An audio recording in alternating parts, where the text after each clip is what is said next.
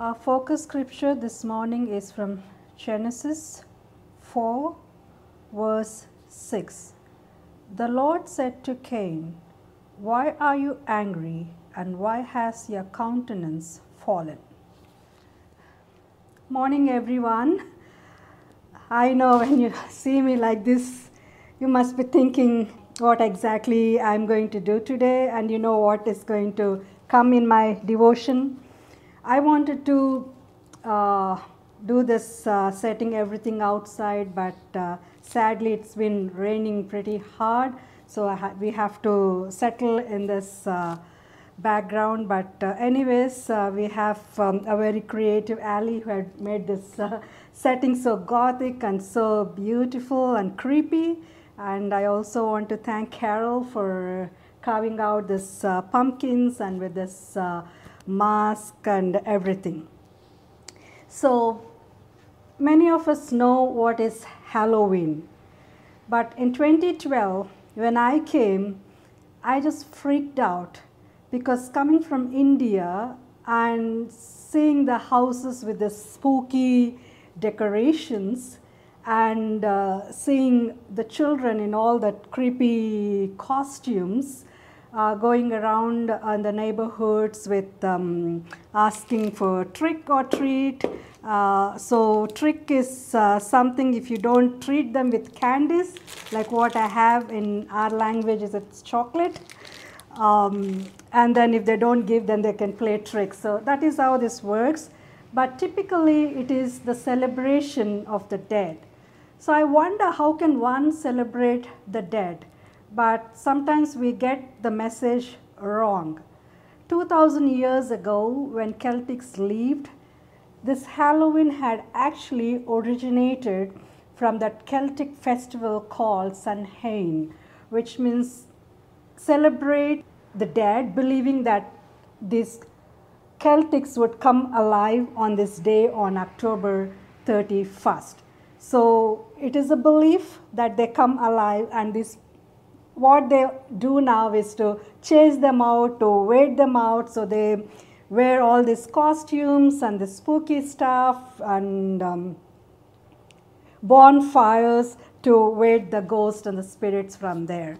And it is Pope Gregory III who declared that November 1st is All Saints' Day, and October 31st means when we say Halloween, the meaning of hallow is saint, and ween is a day before. So it's not that bad. It's not typically like celebrating the dead, but at the same time we prepare for All Saints' Day, remembering all those saintly people who lived in this world and left us with those memories and with their actions they've done in this world.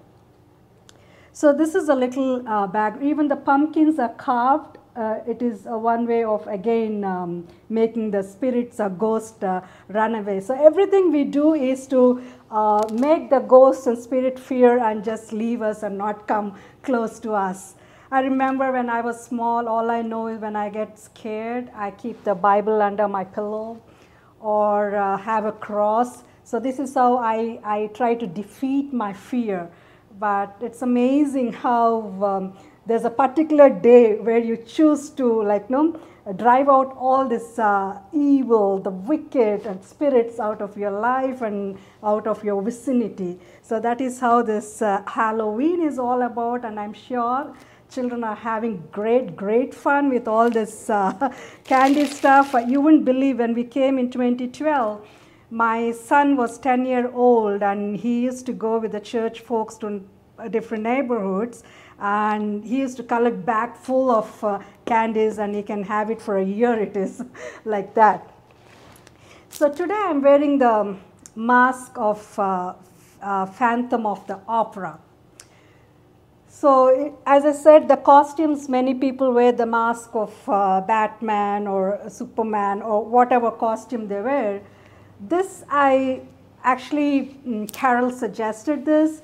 This mask is about a guy who's a masked figure in this Phantom of the Opera, who lives under that opera house, and he exhibits terror to whoever is trying to use that opera house and whoever tries to inhabit that place. So he tries to terrorize them, drive them away. But in course of time, he madly falls in love with a soprano girl whose name is Christine, and he plays all the tricks on her to get her, and finally he even kidnaps and takes her. And at the verge of marriage, at the point of marriage, she agrees to marry this guy knowing who actually he is, because he says if she doesn't marry him, then he's going to kill her boyfriend. So with that fear, she tries to agree to marry him. But at one point, even he changes his mind and he just let her go because he doesn't see the true love in her. Because of fear, she has agreed, but not truly the sense to marry him. So even a wicked guy, at the spur of the moment, changes his heart and lets Christine go away. You can Google up and read the story of the Phantom of the Opera, so you can tell, you can get a full picture, a story of it, because I'm just putting it in a nutshell. And our focus scripture today is from Genesis 4 and verse 6. When we talk about Cain and Abel, they are the first brothers in the Bible. And we know what has happened between them when Cain and Abel take their offerings to God. We see God accepts only Abel offering and he doesn't accept Cain offering. And we cannot question God here why he has accepted Abel's and not Cain's, because it is God's prerogative to choose or to refuse or to reject anybody's offering. Maybe God was more concerned with what attitude they got their offerings to God, because Abel has given the best offering there, chosen the best there, and whatever has come from the ground Cain had offered. So immediately when this has happened, Cain is sad. Not just sad, because the verse says, it is in 6, God is questioning Cain here, why are you angry? And second question is, why is your face downcast?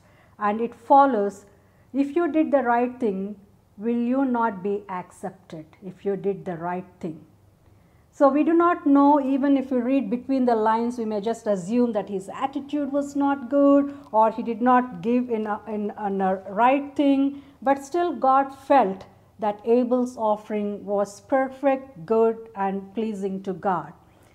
So God is asking this 3 questions, why, and will you not? And we see here, and the following verse in 7, it says, if you did the right thing, will you not be accepted? Sin is lurking at your door. Don't let it rule you, take control of you. That is what happened in Cain's life. They finished off, after they finished offering to God, they went back, and Cain is telling to Abel, hey, come, let's go to the field. Now my question here is, with what kind of mask Cain is showing to Abel? The meaning of Cain here is to create a possibility of future we see in his name. And with Abel, the meaning is nothingness. It's just vapor. So Cain has this beautiful meaning of creating the future possibilities, and we see him here taking his brother to the field after his offering was rejected, and he's saying, hey, let's go to the field. He has so much of hatred, so much of jealousy inside, yet he's wearing a mask of a brother, mask of being super nice to Abel, mask of saying, hey, come, let's go out and have fun or spend good times. You know, brothers, how siblings play together in the fields, everything. So innocently, blindly, Abel believes, trusts Cain, and he gets into the field, and suddenly Cain rises against Abel and he kills him right there. Kills him right there. What kind of mask is Cain wearing inside? Is the mask of jealousy. Shakespeare says, jealousy is one step beneath murder. That jealousy had allowed him to go to an extent of murder. Sin is not, when we talk about sin, it is not simply breaking the rules. Walter Brueggemann, one of the very popular Old Testament scholars, says sin is an aggressive force. Cain is a small picture here. Sin is a bigger picture which can take control of Cain here and make him so perverted. It is a desire. It starts with desire, then it goes to the lust, and it makes you perverted. That is what has happened in Cain's life.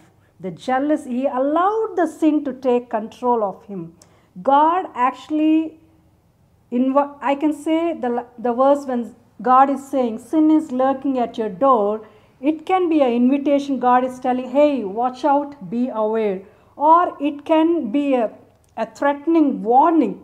Come on, Cain, you have done something super terrible thing. Now you watch out, be careful. But Cain did not pay attention to any of that. He had become so wicked, so evil, the jealousy, the rebellious attitude, the hatred. How can you hate your own brother just because his offering has been accepted? Would anyone go to an extent of murdering? But Cain allowed the sin to take control of him and totally lost cool, lost what he is, and killed his brother Abel in the field. So today our reflection, or the question we need to ask, is what kind of mask we are wearing. Are we wearing a saintly, a good and nice, pleasing mask, but inside you're full of jealousy, hatred, a lot of divide in you, animosity against others? In this Phantom of the Opera, we have seen, although he is bad, at that spur of the moment, even the wicked guy could do something good. He let Christine go. But here, Cain has been nurtured in a good family. He was named with a good meaning that he would create possibilities and do great things. But he allowed the sin to enter inside him, and he totally changed as a wicked, bad, and did a terrible thing that displeased God. So it's a check for us. What mask are we wearing and what mask are we inside? May God bless these words. Father, Son, and the Holy Spirit. Amen. Father God, we thank you for this blessed time and this beautiful space you have given to us this morning to come together to you with thankfulness and for all your goodness in our lives. As we are coming close to the end of this month, we want to thank you, Lord, for your presence, for assurance, for your promises in our lives. We pray that you would bless us and continue to hold us by the palm of your hands, whatever we do and wherever we are. We pray that you would continue to bless us and keep us secure in your knowledge and your wisdom, that we continue to be a channel of blessing to your name. We also commit all those who are not well, who are lonely, who are living in these depressing times. We pray that you help them with your amazing love and grace, encircle them with your love, so that they may understand even at these times there's never a moment that you left them and you're always with them. We thank you for this time again. Bless us, watch over us, go before us, and bless us. We ask this in the precious name of our Lord and Savior Jesus Christ. Amen. May the grace of our Lord Jesus Christ, the love of God, and the fellowship of the Holy Spirit be with us now and forevermore. Amen.